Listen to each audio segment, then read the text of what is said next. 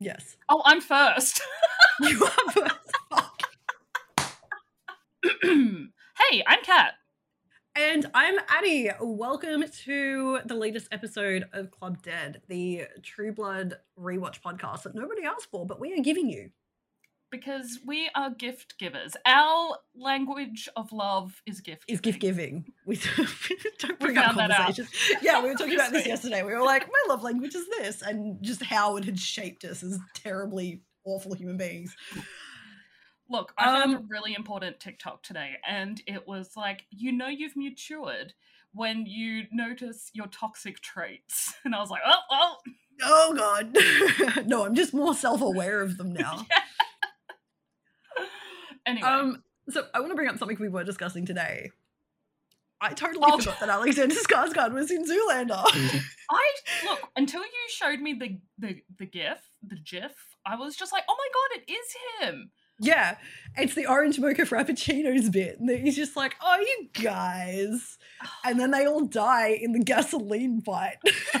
Which is probably one of my favorite comedy scenes in a long time. Zoolander is highly underrated. Yeah, I was watching Binging with Babish today. Just like, it was like on my lunch break, and I was just like watching things, and then it came up with the orange mocha frappuccinos, and it's that whole like scene, and I'm like, oh fuck, right, Alexander Skarsgård's in that, and he's dancing so well. I don't know about so well. I love it. But yeah, so last too much. I would 100% give him everything. In that outfit, though. I mean, he wouldn't be wearing it for long. I mean, what? I'm a perv. I'm a dirty old woman. But it's fine. He's 1,000. Eric is 1,000 years old. It's like fine. 4,000 years old at least. Actually, that's me lying again. That's me not fact checking anything. We've talked about this. I don't fact check. I fact checked a couple of things. They turned out that I should have done it beforehand, but I researched dicks so hard. Phrasing? We're just not doing phrasing anymore. Phrasing? No, don't even worry. That went out the window. That phrasing's out the window. Don't worry. Okay, let's get into this episode. So this is season 1, episode 6, Cold Ground. Suki's grandmother becomes the latest victim of the serial killer, but despite Sam Malot's and Bill's pleading, Suki insists on staying in the house. Yeah. Let's preface this episode with a little bit of a content warning, as there are allusions to child abuse and child sexual assault. There's a little bit of domestic violence in there as well, just for flavour. So if any of those things trigger you or bring up negative feelings, you are more than happy to just listen from the beginning of this podcast where there are this series when we don't talk about such awful things, and skip the episodes that don't, mesh with you. That's fine. Yeah. We forgive you. We hold nothing against you. We don't judge. We are here to protect. Exactly. Protect and serve the good people of Bontemps. Yes. And Shreveport. And Al. And Al. The good people of like Mississippi and Louisiana. So this is really super sad. So we're picking back up from episode 5 where Gran has been murdered by the serial killer, which is I posted this in a Discord last week about how much I hate remembering these episodes and watching them, because you fall in love with the characters and then you've got to come to terms with the fact that they die. It's very Game of Thrones. You couldn't have a favourite on that because they were going to rip that one out from under you, which was the only thing Game of Thrones had going for it, to be honest. To be fair, yes. It's like Stephen King. He is one of those people that creates these amazing protagonists and then just kills them. And you're just like, are you fucking kidding me? My favourite part of this is that, like, they pan to all of the blood and there's Gran laying in the pool of blood and Suki's there. And then there's Tina drinking blood. Yeah, Tina's like... Delicious blood. And then there is some delightful acting from Anna Paquin again, where she like collapses to the floor really awkwardly. Yeah, I mean, she could have just stayed standing, but she does. I understand that. I understand, like, it is such an overwhelming thing that you can't. But she sort of like falls that she doesn't. Like, it's such a acted, scripted fall. It's a bit awkward. But she screams, doesn't she? Because Bill hears her.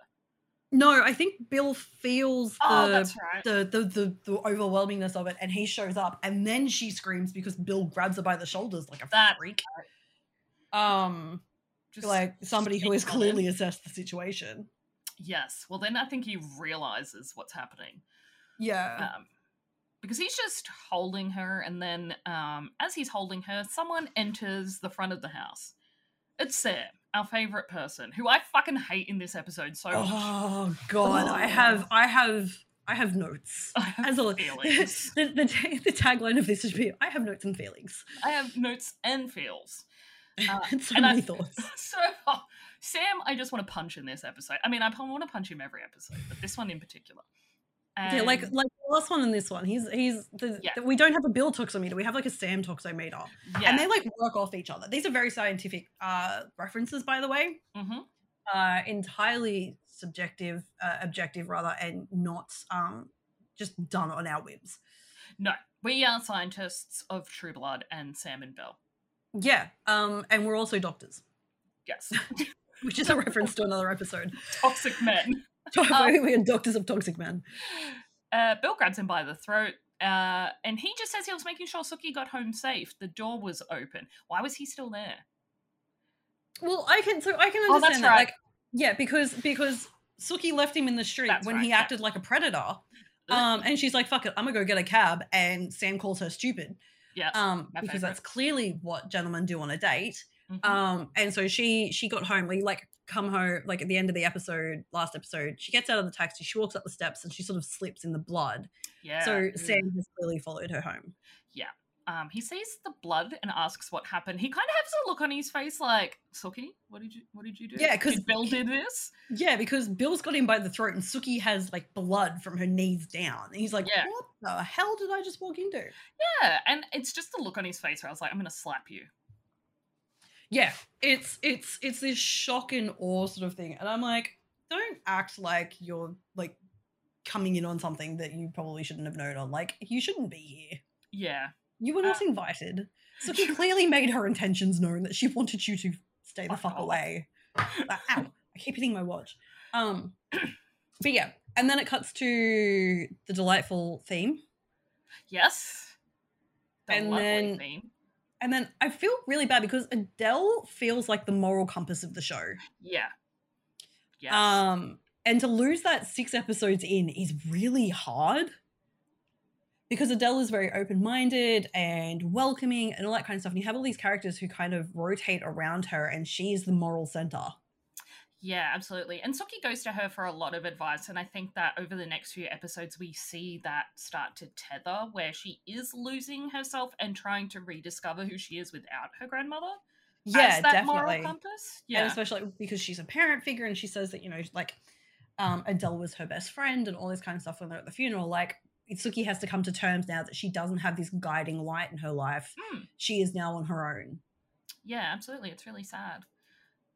Sam puts a blanket around her and suggests she goes upstairs and lay down. Sookie's listening in and she hears Andy Belfleur with other police officers in the kitchen, basically saying how disturbed they are about the whole situation. Some are saying, you know, even though the Stackhouse kids are crazy, they didn't deserve this. And I had the exact same note down. I'm like, that's a lovely thing to say, Andy. Yeah, great, thanks. He also thinks that they have a serial killer. And the one thing that I really like about Andy is that he hasn't got his eyes set on Bill for this. No. He is acutely aware that there is a connection for vampires, but it isn't necessarily that a vampire is doing this. Yeah. Which is counterpointed by Bud, who is like, nah, this was a vampire. You know, it could be Vampire Bill. Like, he's the only vampire I assume that Bud has had interaction with. Yeah. So that is where his brain goes. It's like they were talking about this when they interviewed Bill a couple of episodes back, where Andy was talking about it with Sheriff Dearborn, and they're like, well, you know, it's got to be a vampire. That's the only thing that can happen. And it's like, no, well, Jason's also connected to this, and he's still connected to this, while not sexually, thank God. But now 2 of Jason's sexual partners have died and his grandmother. Like, this seems to be rotating around Jason. Yeah. And it's a bit further on in this where we do see Jason's reaction and him finding out what's going on is quite interesting. What a way to find out, though. Yeah, yikes. So it cuts again, like Andy and everybody are talking, but now we're sort of on the porch with Sookie with the blanket wrapped around her, and Sam comes out and he's like, "Look, if there's anything you need from me, like let me know." Like he's trying to sort of like brown nose her, like get in her good books again. But he's thinking about how soft her skin is. Yeah, and because he does reach over to touch her, and how he's so remorseful. Yeah. Because Sookie does hear him, but he also says, "I should have never left you alone. I lost my temper and I shouldn't have." And Sookie's like, "Do you think you could apologize to me some other time?" Yeah, my grandmother has just died. Can you like not feel sorry for yourself? And then she asks for Bill. Yeah, and the look on Sam's face is just like, fuck, I fucked this up. I hate it because Sam, realistically, he wants to apologize. I don't know if it's for the right reasons. I don't know if he's motivated by the right reasons. Yeah. But his friend is having a crisis and all he's doing is making it about him. Yeah, exactly. It's just like, can you just do this some other time? Like when... Preferably when my grandmother isn't still being drained on the floor. Like, isn't bleeding everywhere and her blood's coagulating. Thank you. I have a habit of not being able to say a lot of words, but being able to spell them. English is hard. English is 14 languages wrapped up in a trench coat trying to get into an R-rated movie. Oh my God, that sounds about right, doesn't it? Oh, Lord. So Sam goes and gets Bill, and there is this dick measuring contest. I literally wrote, there's... did I write dick measuring contest? Maybe in my like physical notes I did. Because Sam is like telling Bill to stay away from her, and Bill says, you know, Sookie doesn't take too kindly to people telling her what to do. Yeah, so Bill is examining a clue, basically, and it doesn't get brought up again. Yeah. Nobody but Bill acknowledges this. He's in Sookie's room and he's noticed that a fly screen has been cut. Yeah. And then Sam comes in and he's like, "Oh, she's asking for you," and they have like this whole dick measuring contest. Oh, yeah. I don't know how Bill is the better person in this in this conversation. Like he's actually empathetic and he's just like, I don't, you know, well, he says to Sam, well, then you'll also know this is neither the time nor the place for you to mark your territory. Yeah, it's an alpha Bill thing. knows something.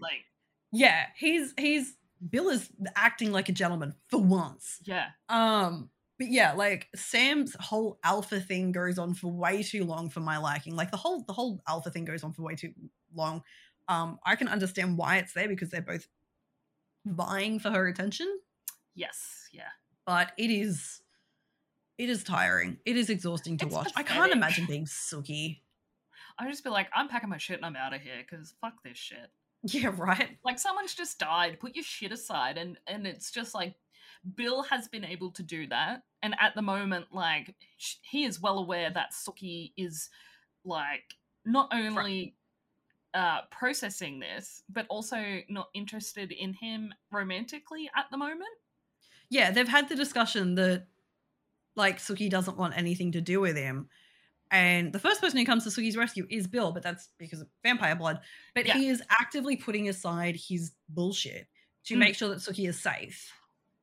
Yeah, and it's kind of like, okay, Bill, you don't get a toximeter this episode. You are low on the toximeter. There's still some toximeter shit for like some dick measuring stuff, but like you were like a solid 1 or 2 right now. Yeah, it's not too bad.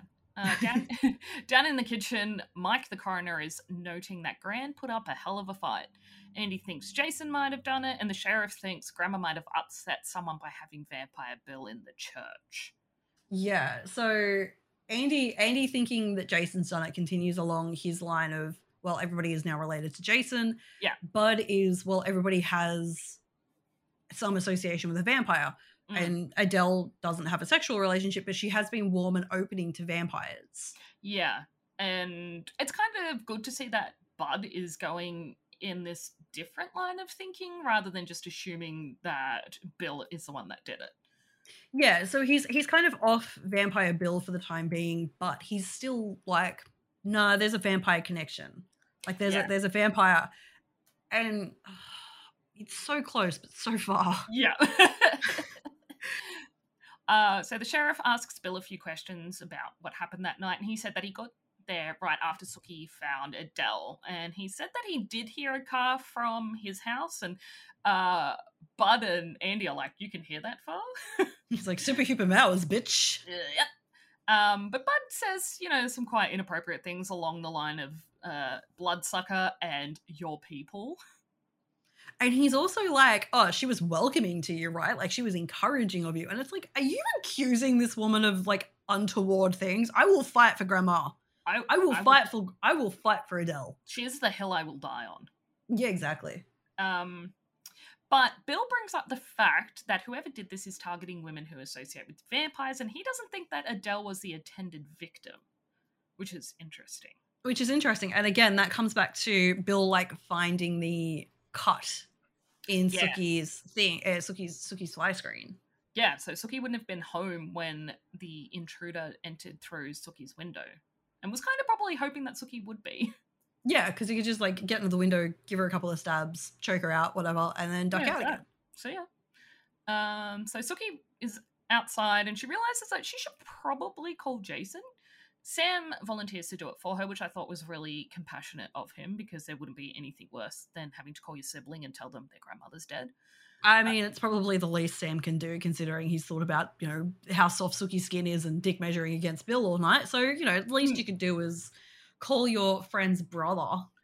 Funny story. This morning I was FaceTiming my sister, and I was telling her, Grandma wasn't feeling too well last night. And I was like, you have to stay on the phone. I'm going to go check on her. And if she's dead, at least we're finding her together.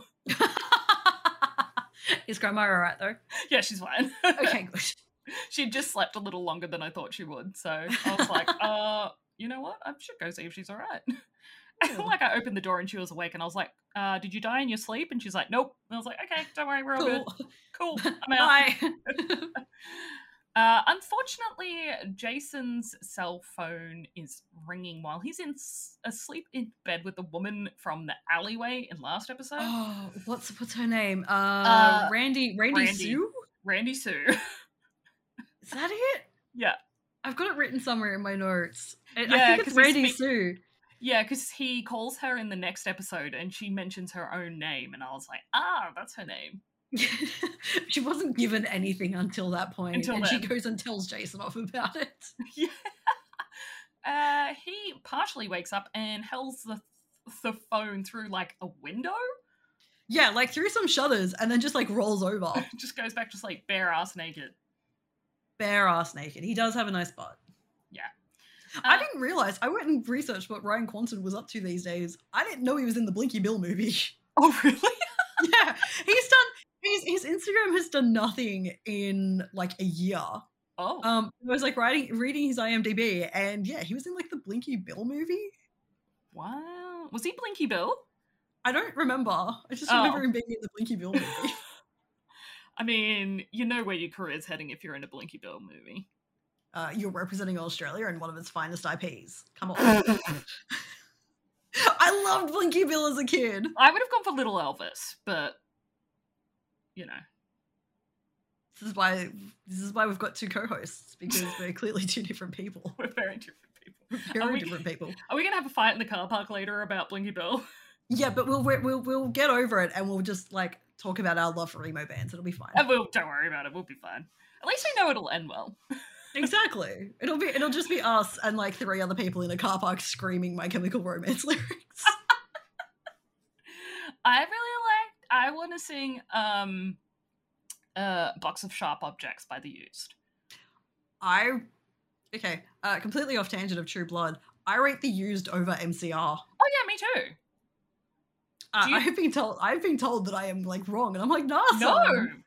If you're a real emo, like it's a thing, but if you're an old school emo, The Used, along with, like, bands like Thrice and Taking Back Sunday and Thursday, then you are an old emo.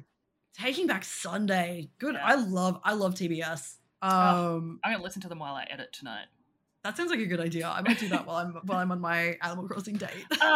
But fun fact: Burt McCracken lives in Kellyville. Really? Yes, which means he goes to the same Woolworths as my partner. And we've never seen him in, like, the last 6 years. So I don't know what he's doing. You're just going to go to Woolworths every day. Just call me. Ned has a plan like, to look like who we saw. Ned has a plan to like make friends with him and invite him over for dinner. Can you invite me? Yeah, sure.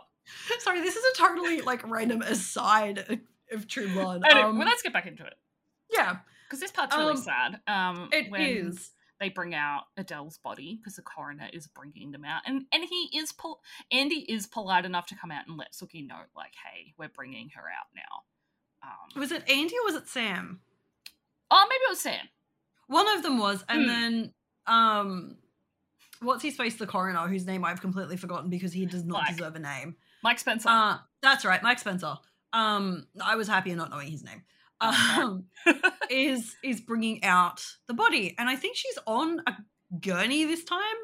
Yes, they don't think, pack her in a sack and whack her in the back. Yeah, that rhymed. Well done. You're welcome. English teaching skills. But I love this part where Sookie's like, oh, I'm just going to stay here because Sam and, like, I think Andy says you should go find someone to stay with. And Sookie's like, I'm safe here as anywhere. And I'm like, would they just let her stay in an active crime scene while there is blood on the floor? Sookie cleaning up her grandmother's blood is a biohazard. Yes. Normally a team of biohazard cleaners would come in and do that for. And that's normally paid for by the state or the city or whatever as well. A la Sunshine Cleaning Service, if you haven't seen that movie. I'm going to watch it because I follow a guy on TikTok who does biohazard cleaning and I'm like, this is my jam. It is a pretty interesting movie. But also, the coroner's assistant was the emo kid from Fantasia. And because he's like, please hope she doesn't recognize me. Yeah, he's like one of the first emo kids you see as he like walks away from the bar because I think he sees Sookie and is like, yeah, and just directs himself. He's like, oh, and like she would care. She's just like, I can hear your thoughts anyway. Yeah, I know what you've done. It's fine. It's right. I love this scene with Bud because it is such a good juxtaposition of the way I think the human psyche works. So he says, dumb luck you're not in that bag right now, screwing that vampire. You could be next. And he says this in his head, and then he turns around and very solemnly says, like, we're truly sorry about your grandmother. Yeah. But I mean, he can be truly sorry about that and still think that about Sookie. But it's very much this whole thing about, like, people think the nastiest things in their head first. Yes, absolutely. And, like, I'm guilty of it, and part of it is just unlearning toxic habits. Yeah. And I'm also just like not a confrontational person, so I have arguments with myself in my head about things that happened 6 years ago. Oh, I am confrontational. I will confront for the right reasons. Oh yes, yeah, that's where I am. But yeah, like if in this situation, I wouldn't be like, oh yeah, dumb luck you're not in that bag. I'd be like, oh, I'm glad she's okay. Because nobody has really said that. Nobody has acknowledged that Sookie was meant to be the like intended she's still target. Alive. Yeah, and they're asking if she's okay. Everything else was like dancing around that fact, except for the conversation between Bill and the sheriff's department. But yeah, like they discuss it, and I think it's this is especially with Bud being seen kind of like he's the sheriff. He shouldn't be saying these really awful things. Yeah, it's just like you cannot be a dick. It's easy. To not be you can just shut the fuck up. Shut the fuck up. Don't even. Unfortunately, Bill has to leave because it's almost dawn. Sookie sends more whipping it out. Yeah, he's just like, bye, gotta go. Good luck. Bye. But yeah, because Bill is like telling Sam to look after her, and Sam is having this whole again. They're just whipping it out to measure it. And if I was Sookie, I'd be like, you know what, I'm done. Can you both fuck off? I would rather deal with my grandmother dying all over again than watching two males try toxic masculinity with each other out. Oh, yeah, it's gross. So Sookie sends Sam for the mop so she can clean up, and she starts to wipe up her grandmother's blood on her hands and knees in the kitchen. Now, in the book, Sam isn't at the house. He comes over afterwards, and Sookie's talking about how she can't sleep. And he was like, okay, well, what we're going to do is we're going to clean every, like, centimetre of this house until there's nothing left to clean so that she'll wear herself out and eventually pass out. Well, that's the thing as well. You see when Sookie gets stressed or there's something she can't deal with, she goes to cleaning. Yeah. Cleaning is her anxiety relief. Like, I like baking. Some people like drawing, that kind of thing. I like crying. Yeah, crying in the bottom of the shower is a top one, especially if you've got a sippy cup full of cocktails. Yeah. I don't cry, but if I had a sippy cup full of cocktails, it would probably get me drunk enough to almost cry. Yeah, it's just really good when like you're sitting in the bottom of a hot shower and you've got to have a screw top because otherwise all the shower water gets in it. Yeah, and you don't want to be diluting down your cocktails. And you don't want it warm either. No. Nice icy cold. Any less about my alcoholism. Suki, so Suki is like, this isn't how Gran would want people to see her house. Exactly. Yeah. So she's straight into it, and she's still doing it in the dress she was in when she was on the date with Sam, and when she last saw Gran and all that kind of stuff. She's doing it in this really just like pretty dress, and sort of the juxtaposition between how cute Suki looks while she's on her hands and knees cleaning up her grandmother's blood is just such a really well placed scene. Yeah. It's really sad because and the thing is, and I will bring this up again, is that Suki still hasn't processed this loss yet. No, she really hasn't, and you can tell that it happens in the future, but there's definitely this, I'm going to ignore it until it becomes an issue.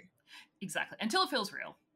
Yeah, exactly. Healthy coping mechanisms. Yeah, and I love that the next day we see everyone in the town at their fucking house, which is it must be a southern thing, because if that happened in my house, I'd be like, all of you get the fuck out. I literally have the same thing. I'm like, maybe it's just death culture is different in Australia. Like, when my grandmother died, I had friends offering to come over and keep me company, but I was like, I appreciated that, but I just wanted to bake, basically. Yeah. I made so many goddamn cookies. But like, if half the town was in my living room after my grandmother died with a tuna cheese casserole, I would have pitched a fit. Oh, I just would have been like, what the fuck are you all doing here? I don't even know half of you. But it is small town. It makes sense. So my favorite thing though is, once again, Maxine Fortenberry. She comes in and she's got this tuna cheese casserole and she hands it to Suki, and she's thinking that she can't see the blood she should have gotten here earlier. I was like, fuck, that would have been me. She's such a vulture, and I love it. She is such a well-written character. She is. Like, she is a shitty ass character. Yeah, you're meant to hate her, but like I love that she is this character. She's so good. She's like, there's another scene later in the series where she's like taking photographs of a crime scene because it happened next door to her. She's like, get out the way, Andy. Yeah, it's like, what are you doing? She straight up tells Andy off. She's like, I taught you in Sunday school, piss off. And then goes back to taking photos of the crime scene. Yeah. She's such a vulture. I love her. Oh, she's great. And I really love the way they write her, because she is like, the thing she says is out of like pure ignorance. Like, it's just because she just has no other world. She knows no other world. She knows nothing else. And she has no filter. Yeah. I love it. But Maxine is the catalyst for kind of Suki's realization that Adele is gone. Yeah. Because Maxine is rifling through the fridge to make room for her delicious tuna cheese casserole. I'd eat that. Oh, no.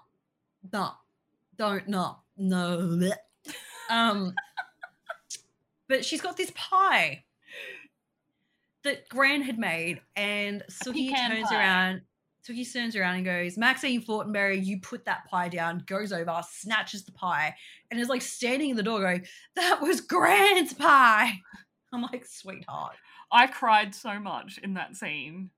I've had catalysts like that, but it's been like a couple of weeks after things have happened, because I've had to just keep going forward. So it was like, I think when my grandmother died, I was dealing with the will or something like that, and the will had come through, and it was this acknowledgement that my grandmother had finally died, like she had passed from her illness and stuff like that, and it was simultaneously like a weight had lifted and my heart sank.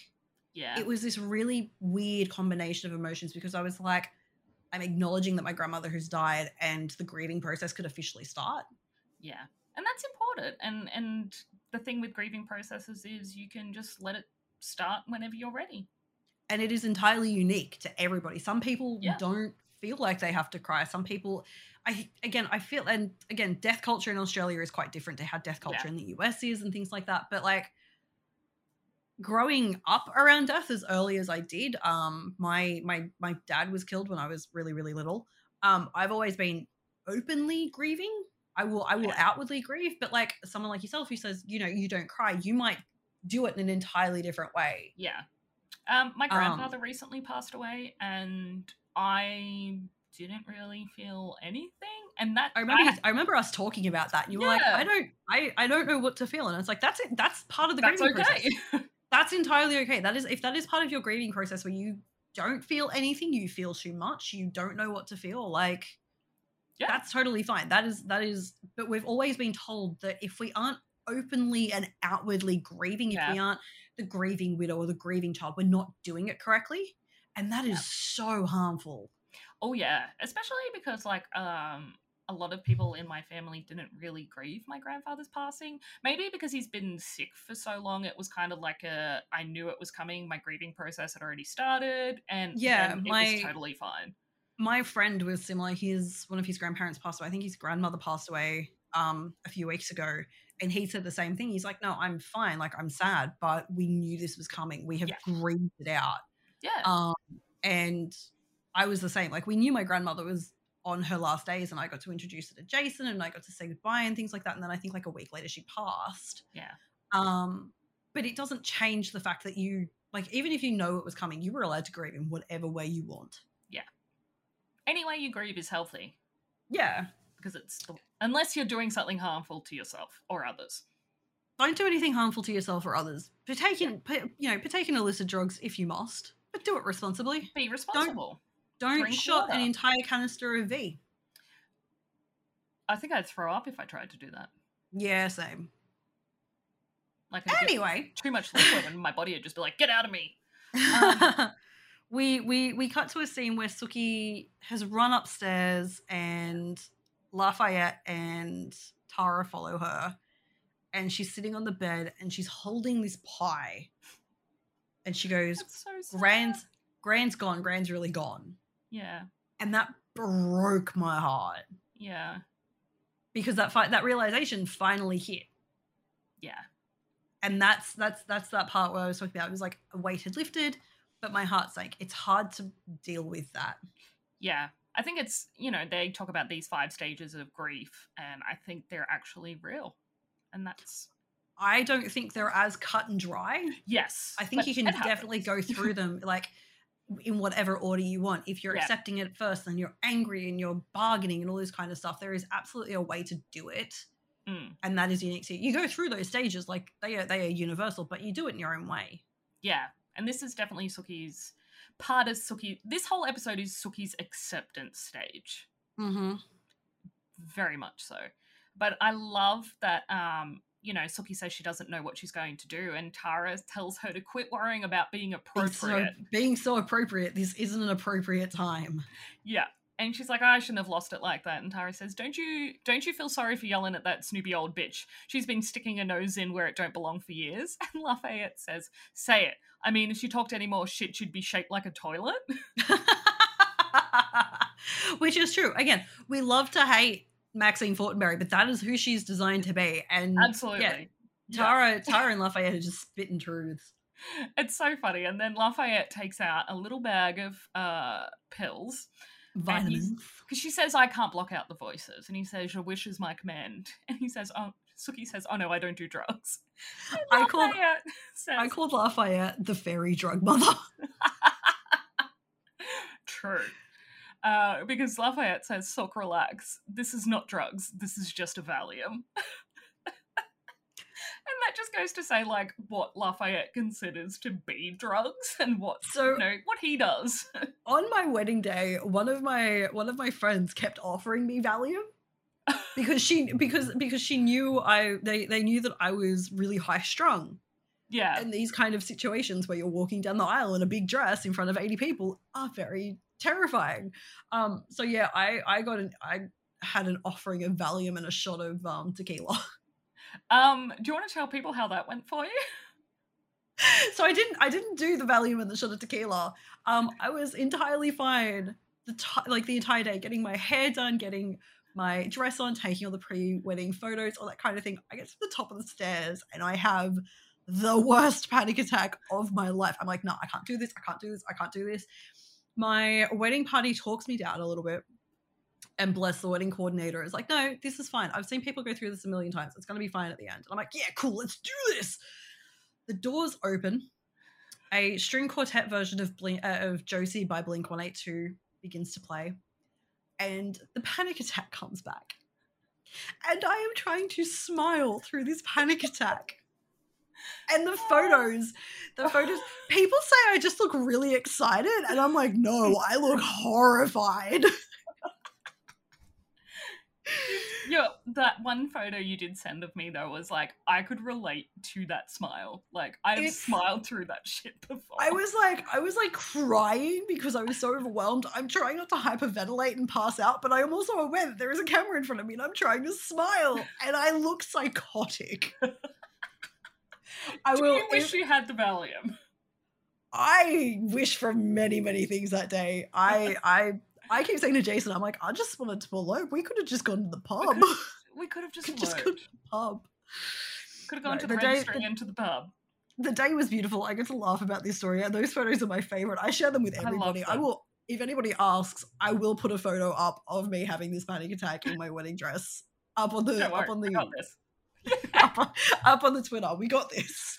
We're gonna do it. That story always cracks me up because I'm just like, that's gonna be me when I get married. I was in another plane. I blacked out. Cause like I remember like getting to the doors and the doors opening up, and then I remember getting to the end of the aisle and my celebrant going, "We're here for Adelaide and Jason," and I go, "Who? Oh fuck, you're here." And my celebrant's like, "Yeah, what did you expect?" And I'm like, I'm coming to terms with the fact I'm now getting married. Oh, don't have a big wedding. Don't have a big wedding, kids. Just go to the pub. Just elope and go to the pub. It's so much easier. My sister did. Oh, I'd love to do that. So the moral of the story is have a Valium. The moral of the story is have a Valium if offered.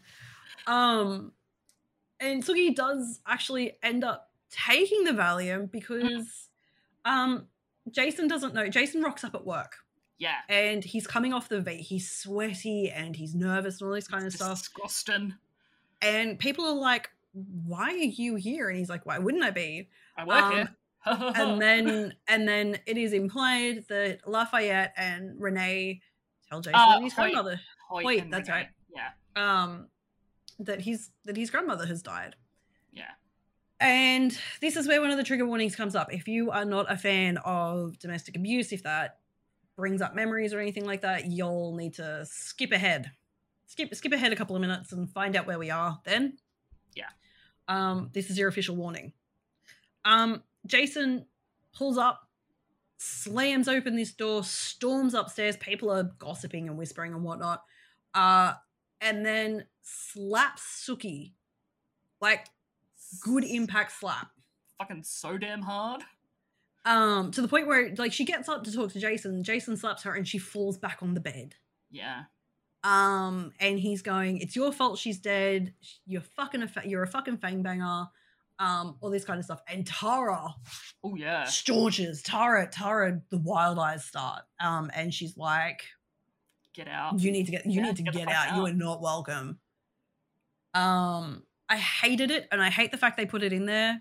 I can understand that, you know, getting angry and being violent can be a part of grieving. But don't hit people. No. Keep your hands to yourself. Oh, that's like when my hands in pockets. When my niece is fighting, I'm like, hands to yourself. Hands to yourself. Yeah, hands in pockets. Don't touch people without their consent. As my mother would say when we were walking through anywhere with very breakable things, she'd be like, hands in pockets, and I'd be like, yes, Mum.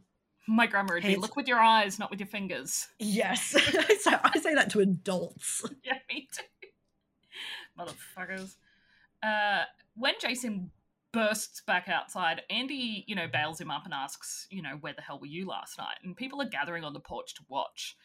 When Jason realizes that Andy's accusing him of murdering his grandmother, he shoves him into his truck. super powerfully. Obviously because the effects of V. Because of the V. Yeah. So the gossiping resumes downstairs, and Tara comes down to run everybody off, and even tells Sam that includes you. Yeah. Tara's entering the circus. She says, "You're a good friend. Now get the fuck out." Yeah. Please. Okay. Tara and Lafayette are eating leftovers downstairs while Sookie rests upstairs. Lafayette makes one of the best comments about the food. You can tell he's talking about how you can tell when somebody makes it out of love. You can feel the love in it.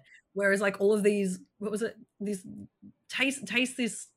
It's like bad juju, and he's like talking about the cornbread, and Tara's sitting there just eating it with him, just going, "Tastes fine to me. Tastes all right to me." No, this bad juju. She needs love. Yeah. And again, one of my love languages is feeding people. Yeah, me too. I actively make more food than is necessary because I'm like, well, what if somebody comes over, or what if I need to, like, a friend of mine and her partner had a death in the family, and the first thing I did was make a big old tray of mac and cheese. Yeah. Food is a love language. It's calories are a love language. Yeah, when my partner comes to my house, I will learn how to cook something, especially for him. So I've done ramen, I've done from scratch, I've done wontons from scratch, I've done like all these amazing curries from scratch. Jason loves my shepherd's pie. Oh, I love shepherd's pie. And I was making veal parmesan the other night, and I was making the tomato sauce. And he's like, God, I can smell the garlic. I'm like, here, I just kind of tipped the jar in a bit. Garlic is a love language. Garlic's a love language. Yeah, you measure garlic with your heart. Yeah. You measure any spices with your heart. You do. Don't be afraid of spice, people. Sorry, I'm itchy. It cuts to a scene where Sookie is woken up by hands around her throat, strangling her. She cries out for Bill, who wakes up in his underground hidey hole, hearing her. But he can't come because it's still daylight. This is really cool because we discover that the daylight hours actually make it near impossible for vampires to move. Yeah, there's a scene later, very much later in the series where Eric says to somebody, "I'm supposed to be dead during daylight." Yeah. And that's basically what it is. They are dead to the world. Because he's pinned in the ground in his hidey hole, like pinned to the ground. Yeah, he's acutely aware that he can't get up and do this, and if he does, he gets the bleeds, which are an entirely different, which is something we will discuss later. When it happens, yeah. Yes. So when the sun finally sets, he busts out of his hidey hole, runs into her house, runs upstairs, and is shaking her. She wakes up. She's completely fine. Take a shot every time Bill says Sookie. Oh, because it's about 7 times, isn't it? Sookie, Sookie, Sookie, Sookie, Sookie, Sookie, Sookie. And I'm like, dude, she's not waking up. Either she's dead or asleep. Bugger off. She's asleep. But I've got here, Sookie has a nightmare so stressful that Bill can feel it and wakes up from the literal dead. My husband would sleep through a stampede of elephants. Yeah. And he was snoring last night, and I'd been having a rough night's sleep, and I woke up and I'm like, Jason. And he's like, and I have to slap him on the bum to wake him up. He's like asleep on his stomach. He's out like a light. I'm like slapping him on the bum, and he's like, "What?" And I'm like, "You're snoring. Roll over." Shut up. And he's like, "I'm sorry, I didn't mean to." And I'm like, "It's fine. Just shut up." Say, I'm the snorer. I snore in the car because my head tips back, my mouth goes open, and I sound like I'm choking on my tongue. It's just I have sinus problems and I can't breathe properly, and I just can't sleep properly. So Jason's snoring, just like I think I'd finally just kind of started dozing off, and then all of a sudden I just hear. You don't. No, you fucking don't. I will suffocate you, man. So Bill tells Sookie to go back to sleep, and he tells Lafayette and Tara that he promises that he'll watch over her. So he stands out on the lawn like a gentleman with a bottle of True Blood and just watches the house. And the dog that we've seen around the shop everywhere just comes and just next comes to him. and hangs out. It's very cute. Yeah. I love that dog so much. Yeah, he's good. He's a good one. Does she name him? I think she names him Dean in the book. Yeah, she names him Dean in the series as well. Oh, okay, cool. I wasn't too sure. Yeah, she like climbs in. She's the dog is like waiting there and comes into the house with her and like he's on the bed and she's like, "Oh, what are we gonna name you? I'll name you Dean." Yeah, that's how she does it in the book as well. It's really cool. Tara says to Lafayette, "Do you think they're talking about vampires? They're capable of loving a person?" And Lafayette says, "Who knows what they're capable of?" Because Tara's looking out the window at Bill while Bill is just watching the house. He looks so casual, just hanging out on the... It reminds me, he would fit in at a barbecue with the bottle and just hanging out. Like, just chilling. Just, 7:00 at night, everybody's grilling something. There's Bill with the True Blood and everybody else has got beers. That's exactly what it looks like. Even the stance where he's like, kind of looks like he's got a hand in a pocket, just chilling out. Yeah, he's they're about to start discussing steaks or cars or something. Steaks, STAKES or STEAS? We're funny, we're clever. It's why you stick around for the podcast because of all the bants, the witty bants. The next part is not so witty bants. It's really horrible and sad. So we're at Adele's funeral the next day at the cemetery, which separates Bill and Sookie's homes, and Jason sits next to Sookie, and the town people are listening into the pastor. I'm not too sure what religion they are, so priest, pastor... I would say they'd be like Southern Baptist or something like that. Yeah. So Sookie sees an elderly man being wheeled up by Jason. It's her Uncle Bartlett. Fuck that guy. Sookie asks, what is he doing there? He hasn't been part of the family for a long time. And Jason says, give her a break. Give him a break. He was her brother? I've got a note here saying, Jason is sweating like a sinner in the front row at church. He absolutely is. So I have this like thing here. We've spoken about this off mic because we are both two people who are interested in death and death culture. Yeah. I hate traditional funeral culture. Oh, yuck. I get that this is how Sookie, I get that this is how Sookie thinks her grandmother would like her funeral to be. And they've probably discussed it before because Adele was older. Discuss your death plans with people. Yes. People, doesn't matter how old you are. Yeah. Otherwise, you're going to end up, cremated when you want to be in a casket or whatever. Vice versa. Yeah.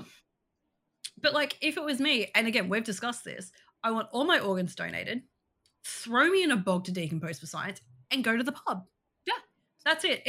You're gonna listen to old emo music and you're gonna drink an inappropriate amount of cocktails. Yeah, absolutely. I don't want to be $5,000 funeral insurance on doing something with your family instead of a ridiculous funeral. Yeah, and especially in places where stuff like water acclimation, I think that's called the water cremation. Yeah, I want that. Or body farms. There's a body farm in Yarramundi near Sydney. If not, that's where I'll be going. Yeah, where you can actually donate your body and it'll be studied for science. Yeah. You can find natural burials where you're just buried in... Be careful with that, because in Australia it's only reserved for Islam. Ah, there you go. Yeah. For like specific religious purposes. I really hope they offer it up, because just chuck me in some cool coloured fabric and chuck me in a hole. Yeah. And then there's like other things where you can, I know in the States you can be buried in national parks to actually preserve sections of the national park. I reckon. So you can also have a pew, PEW, a pyre cremation, where they put you on a massive like stone pyre and set you on fire with like obviously nice smelling herbs and shit. And I'm like, yes. Also, do it somewhere where there's vultures, so the vultures can come in. Yes. That'd be badass. The only thing about cremation and fire burials is that they aren't super great for the environment. Yeah. Yes. Because you are burning away. Like toxic gases and shit. Yeah, exactly. Like, make your death plans loud and clear. And if traditional funeral services aren't your jam, look into what's available in your area. Again, Caitlin Doherty, who I've spoken about on this on the podcast previously, has a whole bunch of stuff about how you can plan your death plan. You can talk to people about it, bringing it up with your family, because if you're not as openly into death and death culture like we are, it can be a hard conversation. Also, you do not need to be embalmed. It is a service that they use to get as much money out of you as possible. Therefore, if you're going to be cremated, don't get embalmed. I don't think they offer embalming for cremations. Yeah, they do if you're having an open casket. Oh, there you go. No.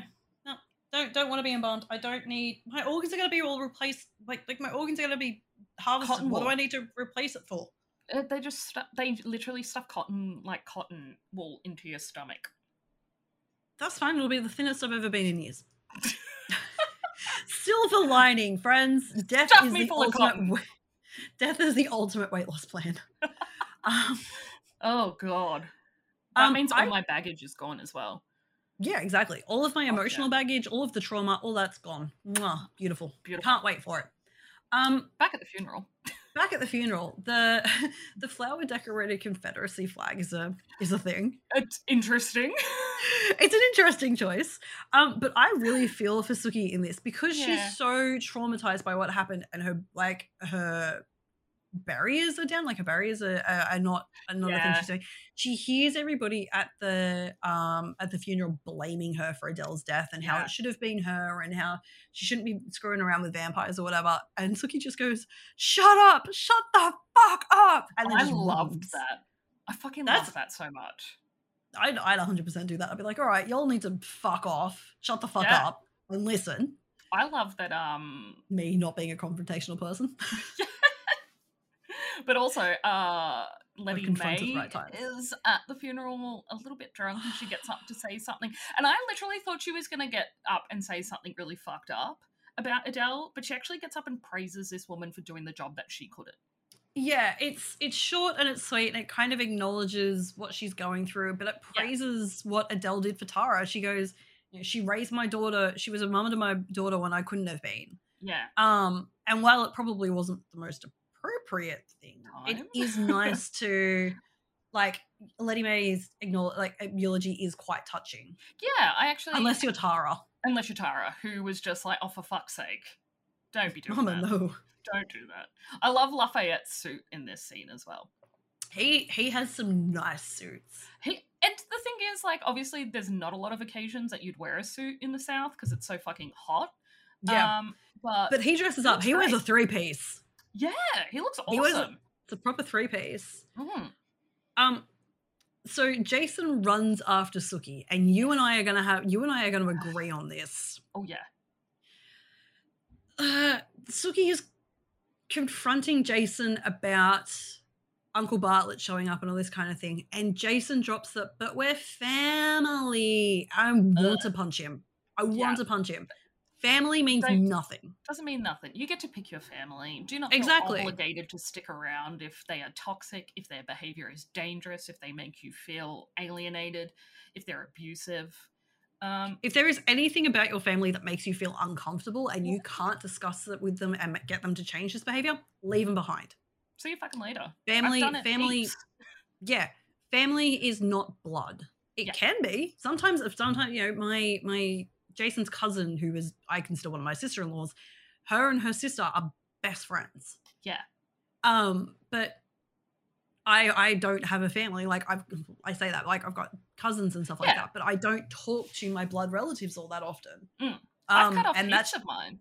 Yeah, and that's just sometimes a decision you have to make. It can suck. Oh yeah.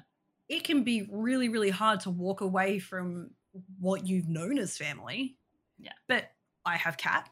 I have my best friend Amy. I have I've curated a family. Yeah. And like an art gallery. I have curated. this beautiful gathering of people who tolerate my bullshit and aren't afraid to call me out on it. So I love you guys. Oh, you're so sweet. Don't tell anyone. Everybody listening to the podcast, shut up. Don't tell anyone. Don't look at me. Don't look at me. So this is also another section where we're definitely throwing up a content warning. This is an allusion to child sexual abuse. And I will actually just discuss a little bit about what happens in the book and stuff. Yep. Again, if this is triggering, brings up bad memories, it's just not something you're interested in, skip ahead a couple of minutes. It won't be long because I don't like talking about this stuff. Nope, it's not pleasant. We don't like talking about it. I really want to start talking about the devil, so. Yeah, this is just really important for the next couple of episodes. Yeah. So Sookie basically throws Jason's comment about family forgives each other back in his face, saying that she says they have nothing, because what the problem with Uncle Bartlett is that a lot of people didn't believe what Uncle Bartlett had done to Sookie, and so in this conversation between Jason and Sookie, Jason thinks that she's making things up, and always has.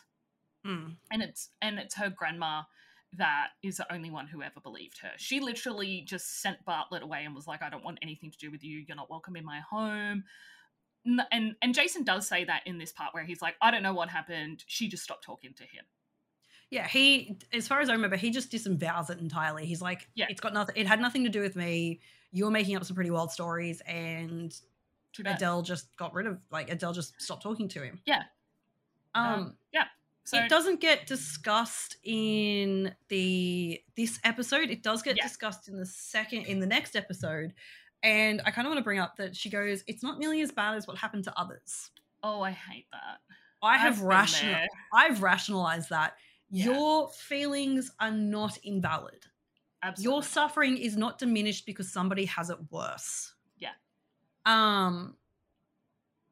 And there was a meow at my door. Hello. And yeah, like we'll discuss it again next episode, but trying to rationalize it's not nearly as bad as what happens to others. Your feelings are as valid as everybody else's. Yeah.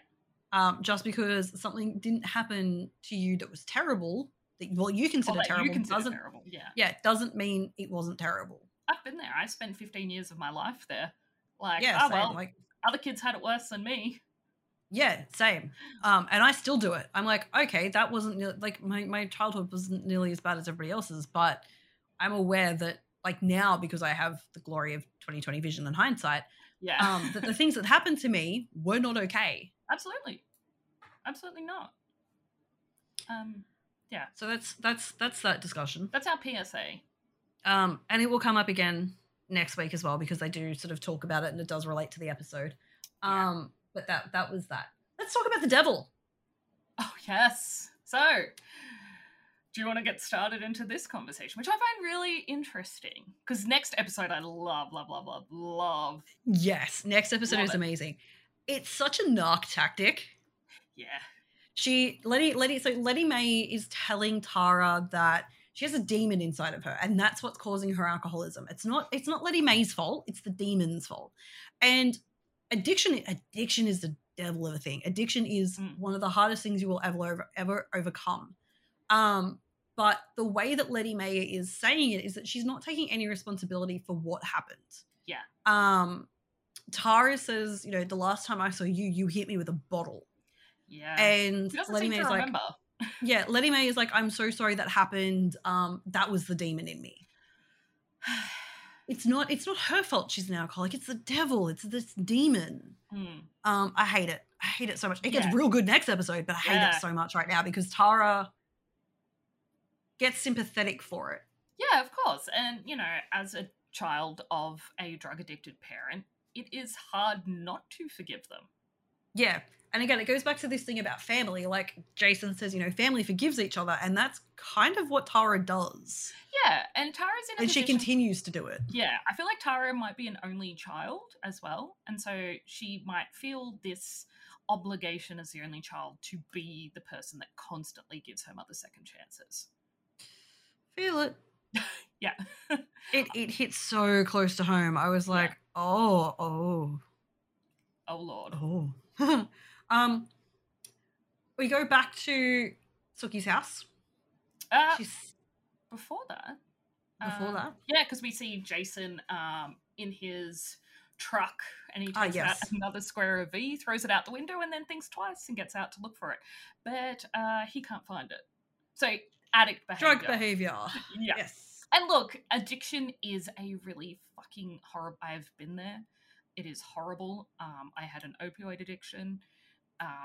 Luckily, it didn't get to the point where I needed to seek intervention, thank goodness. But yeah, it's sneaky, it's aggressive, and it hides you from others. So And it's the same. And I think in COVID, it's really important to remember that, you know, we coped with last year with a lot of alcohol. I know I did. Don't drink. I did drink for the first couple of weeks of lockdown, and then I was like, I can't do this because alcohol's too sweet for me. I noticed the behaviors. Yes. So I tend to have this. I'm remiss to call it an addiction. I have a problem. Yeah. But I am self-aware enough of it to know that I need to stop when I can. And it's the same with opioids and stuff like that. If I rely on them too heavily, I start slipping into that habit. Yeah. That's just the shitty thing about chronic illness. Mm-hmm. But yeah, like last year I was dealing with a lot of the depression from an immediate lockdown. And like, I joke about being a shut in, and like this lockdown's not too bad because I don't have all that much to do, but there was a lot that I wanted to do last year, and I coped with that with alcohol. Yeah. And you know, you put things back in the fridge, or you hide drugs from yourself knowing where they are, and you're like, no, this isn't going to happen. I'm not going to do it again. Yeah. But Jason is very much referring to that hair of the dog that bit me. Yeah. He just needs that next hit to get through it. I just need a little bit of help. Yeah, I just need that extra little, and instead of going to someone for help because he is having this withdrawal that he's not coping with, he decides to cope with it with more drugs. Yeah. And, you know, we see a lot of this addict behavior throughout the rest of this episode. And this episode and next episode. So yes. Maybe we should add in a content warning at the beginning of the episode for addiction as well. Yes. I might put it in the show notes. Yes. So Sookie is watching Adele's coffin as it's lowered into the ground, and Sam joins her. He says he liked the part of her speech where she told the whole town to shut the fuck up. Like same. Like hard same. You know what? Yeah. I can get behind that, Sam. I can get behind that. So he walks her home, and at her house suggests that she takes a bath and he'll find her a movie to watch. But she says, I just need to be alone. So he walks away and runs into Tara coming up the driveway, and neither of them want to be alone. So they're together. I hate this part where Sam's like, you go run a bath and I'll find us a movie to watch. And then he jokes about it being a romantic comedy.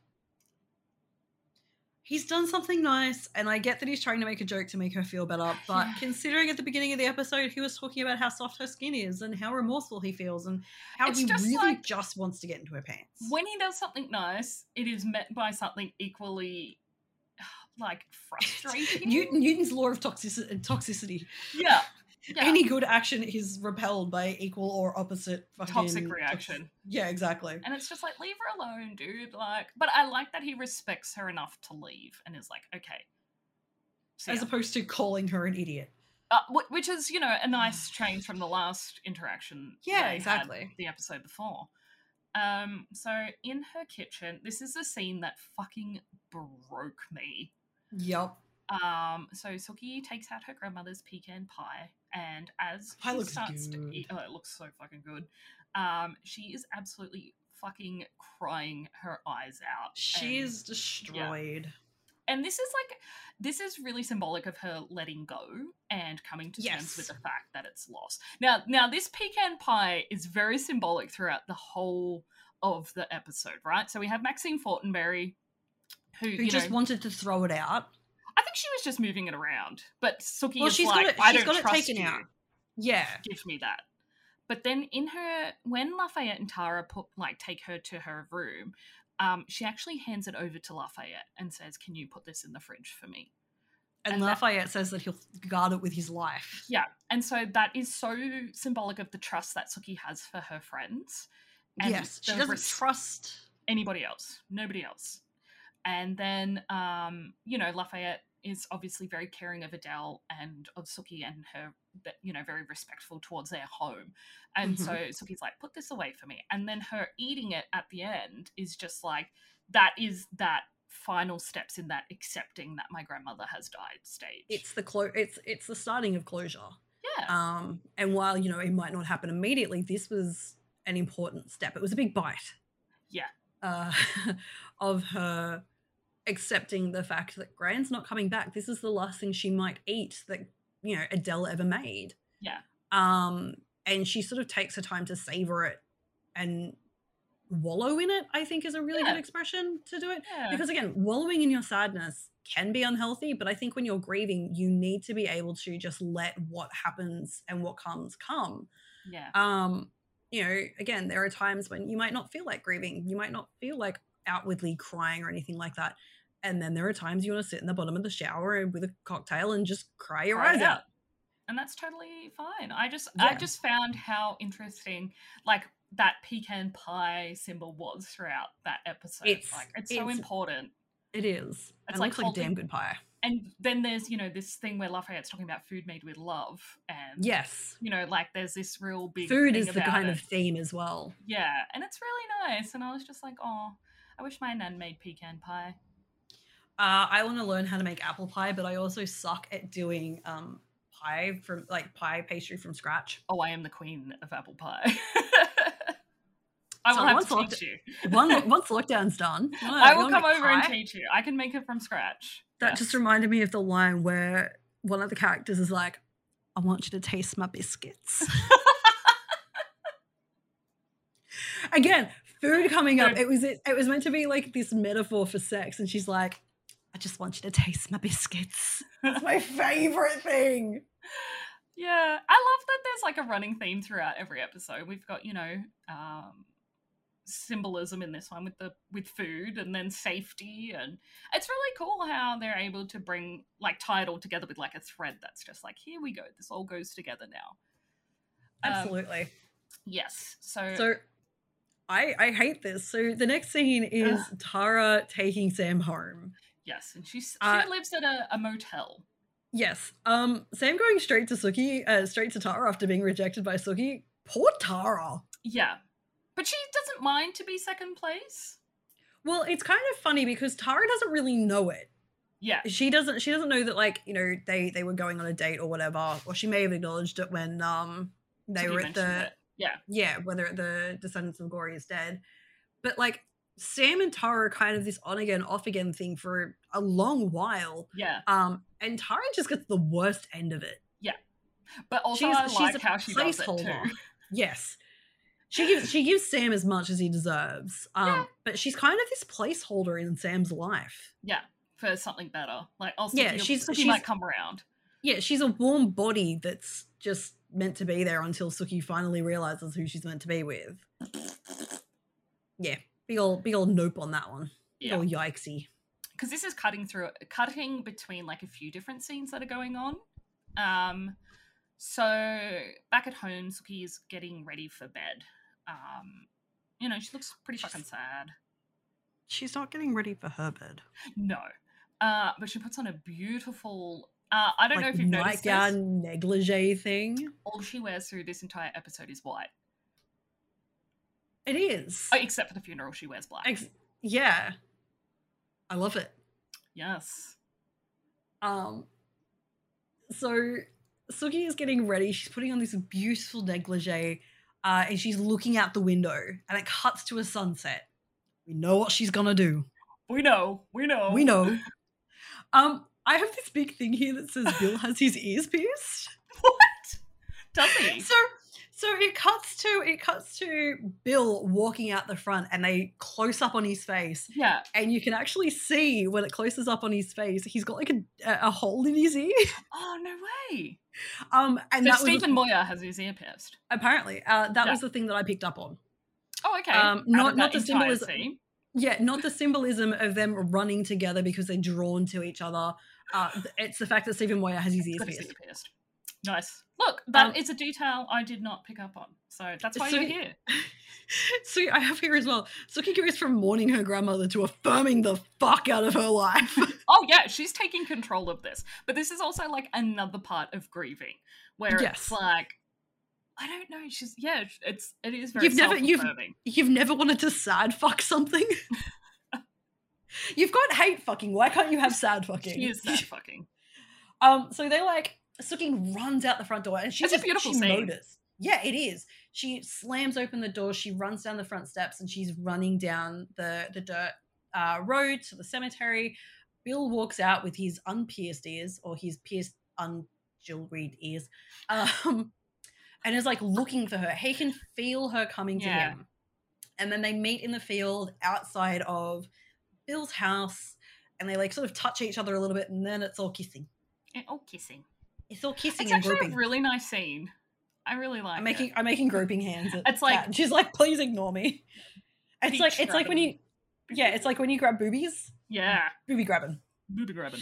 Booby grabbing. At the same time, we see Tara and Sam finish up their rendezvous.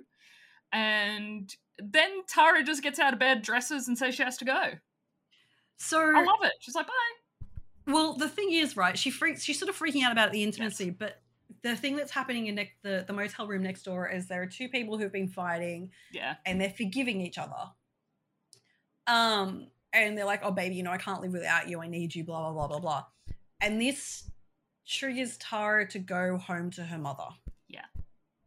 And again, it's that thing of forgiveness. Like I'm an only child or a child of an abusive parent sort of has that need to see the best in somebody, and especially their parent. And it's just going back to forgive her and try one more time. She just wants this one last chance, and it's always one last chance.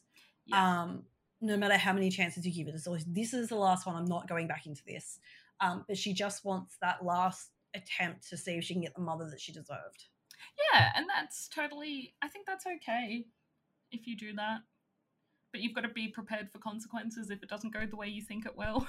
Yeah, you've 100% got to be ready to acknowledge that, you know, addicts and narcissists and abusive parents, they often don't change. It's very rare that somebody changes from a situation like that. Yeah. But again, it's that abusive behavior of going back to somebody. And it's not just, you know, children of abusive parents. It's abusive lovers and stuff like that. Like everybody goes back. Yeah. Our nature is to see the best in somebody, and we want to be able to bring that out in somebody. So, and that's why Tara's going to help her mum. Mm-hmm. Jason is having a breakdown while having sex. Yeah. So he's been reverse cowboyed by Randy Sue, who's saying that she loves him. Yeah, he must be real good in bed, or he's got like a magic dick or something like that. I would wonder how quickly his dick can get back into action after being needled. Look, it's been like only 3 days or something. The V helped. Yeah, the V repaired his penis. But yeah, she's sitting there being like, I love you. And he is having a breakdown. He is crying. Well, he was doing what he thought would help fix the damage or help him distract himself. And he discusses that later as well. Yeah. In another episode in another season. Yes. It's really sad to see because, you know, you want Jason to be a good person, but you know he's just a dickhead. Oh, it's the worst. It's hard to empathize.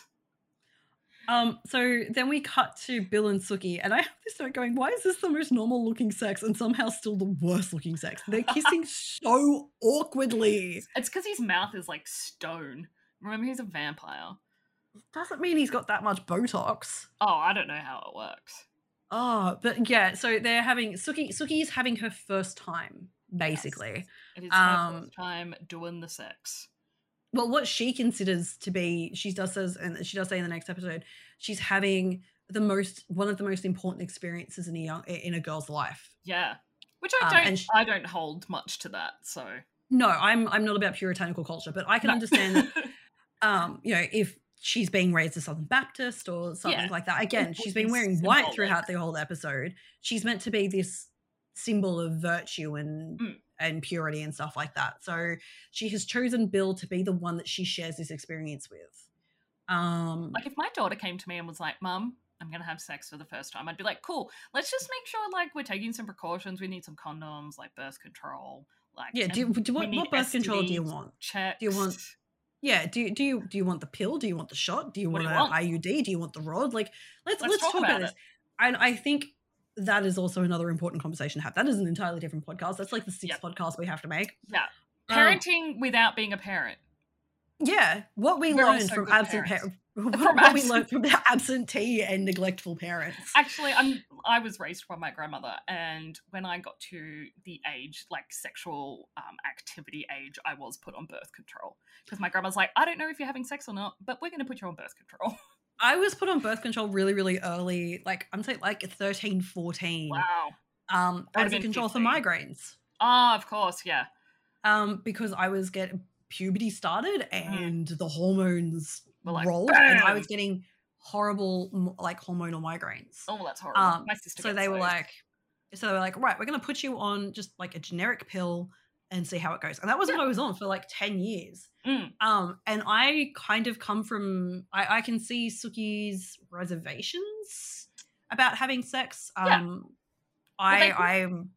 religious culture, they put such this massive importance on it, and I feel like even non-religious people do it, and it's so weird. Yeah, and again, with everything that we've discussed earlier, content warning, child abuse, sexual assault, coming from something like that, you don't want to do it again. All of it is a triggering experience, and that's what it was like for me. I lost my virginity to my rapist. Oh, I'm so sorry. It happened. It was a thing. My experiences aren't as bad as everyone else's. None of that. Nope. We're cutting that out right now. But, you know, I again wasn't interested in having an intimate experience with anybody for quite a number of years because that was just such a triggering experience. Yeah. But now I have somebody I can share that with, and I know will keep me safe and comforted and all that kind of stuff. It's about being able to acknowledge that your experience doesn't define the entire experience. Yeah. And I definitely think that's what Suki's done. She's gone, okay, well, this is it's probably still her in mourning. She is sad fucking the way out of everything. Yeah. But if that's what triggers you to realize that it's not such a bad experience, then it's definitely worth doing with someone special. Yeah, and I kind of feel like Bill is that person. Like I said, Bill doesn't get on the toximeter this episode. Or next episode. No, he does on next episode. I take that back. Yeah. And like, but she's it's not so much that like we're glad that she does it with Bill, is that she's taken Bill into consideration because he came to her rescue and he is the sort of rock in her life. Yeah. Even when they aren't together, Bill still tries to put Suki's thoughts and feelings and concerns as priority number one. He might not do it in the best of ways. No. But the thing is, Bill is consistent. Like, he is this person He's consistently shit. And Sam is like such a conflicting character because what he says, what he does, and what he thinks are three different things. Yeah, and they all lead in entirely different directions. Yeah, and it's just like, okay, I can see why Sam is a shit person. Bill is just consistently shit. Yeah, I hate feeling like Bill is the best part about her relation, like this triangle they've got going on. Because Suki's being pulled in two very different ways. Yeah. And she's going to end up in either a shit pile or a garbage can. Either one. Rock in a hard place. I'd rather be in the garbage can because at least there might be some rubbish that catches me. No, shit pile. I take it back. It'll be soft. It'll stink. But like festering garbage is pretty stinky too. True. They probably stink as bad as each other. I also have this note here that everyone is going back to things that aren't good for them. Tara and Sam, Jason and Randy Sue, Suki and Bill. Just everybody. Well, not even Tara and Sam. Tara and her mum. Oh, that too. Because Tara, after Tara leaves Sam, she gets dressed. She goes to Letty Mae's house, and this is where Letty Mae is drunk on the couch, and Tara just climbs on the couch and has a cuddle with her, and it's this really touching moment where she's like, "I'm back, Mama," and it's really sad. Yeah, and this episode we see a lot of vulnerable Tara, which I kind of like. So yes, I think because she had such an emotional connection to Adele as well. She's not outwardly grieving or anything like that, but she's now lost someone she would consider her mother figure, and now that's brought her back to her mum. Yeah. Yeah. Vampires must leave the worst tickies. Oh yes, because Suki brings out the vampire in Bill. Let's get it on. Actually, let's note that the name of the song that is playing is called Half of You by Cat Power. I really liked it, so I had to mention it. Oh. So, I honestly didn't take that much notice, so I'm going to have to go back and listen to it. I was like, I really like this song. It's a really nice song. So, Bill and Suki, and I told you this word, coitus vampirus. Coitus vampirus. Mid-coitus vampirus. Bill's fangs emerge, and she pulls him closer to kiss her. As she does, she offers her neck and says she wants him to. as the episode closes out, Bill sinks his fangs into her neck. Finn. Again, worst hickey of your life. Oh, right. And then he would have drunk her blood as well, so. Yeah. Why isn't there a bruise? Like, when the fangs go in, like, it's trauma to the skin. Why isn't there bruising? There is, though. Is there? I thought it was when you... Yeah, but, like, they're kind of, like, raised and red and stuff like that. Okay. So it may just work, like, the same way dog bites or mosquitoes work, because it's, like, the bacteria neutralizes the area. Blech. Rabies. I don't know how to end this one. What did you think of the episode? I really like this. As sad as it is, I really like this episode. It's sad, and we see a lot of vulnerability in all of our characters, including Bill. Yeah, definitely. Because he's putting aside a lot of his macho bullshit to look after Sookie, which would have been really hard for him because he's just, like we said, consistently shit. Yes. What about you? What did you think? I love the fact that the series is starting to ramp up. Yes. The high risk of, or the really volatile move of killing Adele would have suckered me in, because I'm like, right now I need to know who's done it. Who did this? And yeah, we learn again more about the characters, more about how they process things. I think it's just a really good episode. Yeah, it really is. The next couple of episodes, the end of season 1 is really good. And I like when it transitions into season 2, there's not a lot of exposition that needs to be set up. So we don't need those filler episodes to build character. The transition into season 2 happens kind of early or kind of late into season 1. Yeah. It's not necessarily a split between season 1 and season 2. It is this really natural progression. Yeah, exactly. I like that. And I think it does that between all of the seasons except for the time jump season, which we will get into. the time skip will happen, and we will have thoughts and feelings and opinions. There'll be lots of what the fuck, but that's fine. So yeah, this episode was really good. I really enjoyed it. Yeah, and I'm really looking forward to seeing how it evolves through, like how this is affecting others, because I can't really verbalize why. Just because like there's such I know what I want to say, but it's hard to verbalize because this is such a cataclysmic moment. Adele dying, she is a staple of the community. It kind of gets everyone back into that state of readiness of the situation is dangerous. We are now in a dangerous time. Danger mode. Yeah, but it took the death of Adele to do that. There have been other sort of parts where it's like Arlene asking Sam to walk her to her car and stuff like that. But this is now an elder in the community has been killed. A complete what they consider innocent. What they would say is innocent. The other women were just casualty fang bangers, sex workers. Yeah, they were deviant. It's definitely a juxtaposition between the quote unquote deviants and the quote unquote pure. Yeah, absolutely. And now that they're overlapping, the town is going to absolutely self-combust in the next couple of episodes, which is really interesting. It absolutely will. Which I love. So next episode is Burning House of Love. I don't know why they call it that. I think I know, but I also have all my notes here. Oh. Damn it. But yeah, Burning House of Love will be a big episode. Again, that one's going to have a child abuse trigger on it. So if you want to skip that one, because that kind of does circle, that's a big element. Big one here. Yeah, but otherwise, we will see you in episode 7. Which is next week. Also, Lizzie Kaplan makes an appearance. So Janice Ian is going to be on next episode. Not in our episode. She's in the episode. We're good at ending these things. I don't know. Let's go. Bye. Bye.